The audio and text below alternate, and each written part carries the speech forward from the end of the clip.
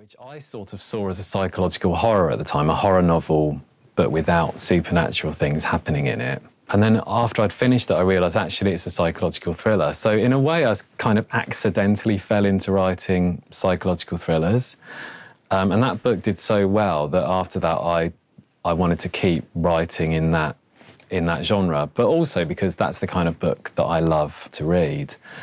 A few years ago, I read Into the Darkest Corner by Elizabeth Haynes, and that had a big influence on me. That was the first of the kind of new wave of psychological thrillers that I read, and it was such a absorbing, chilling page-turner that I wanted to write something like that. Oh, fantastic.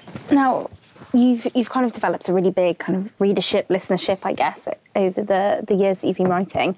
What's your relationship like with your readers?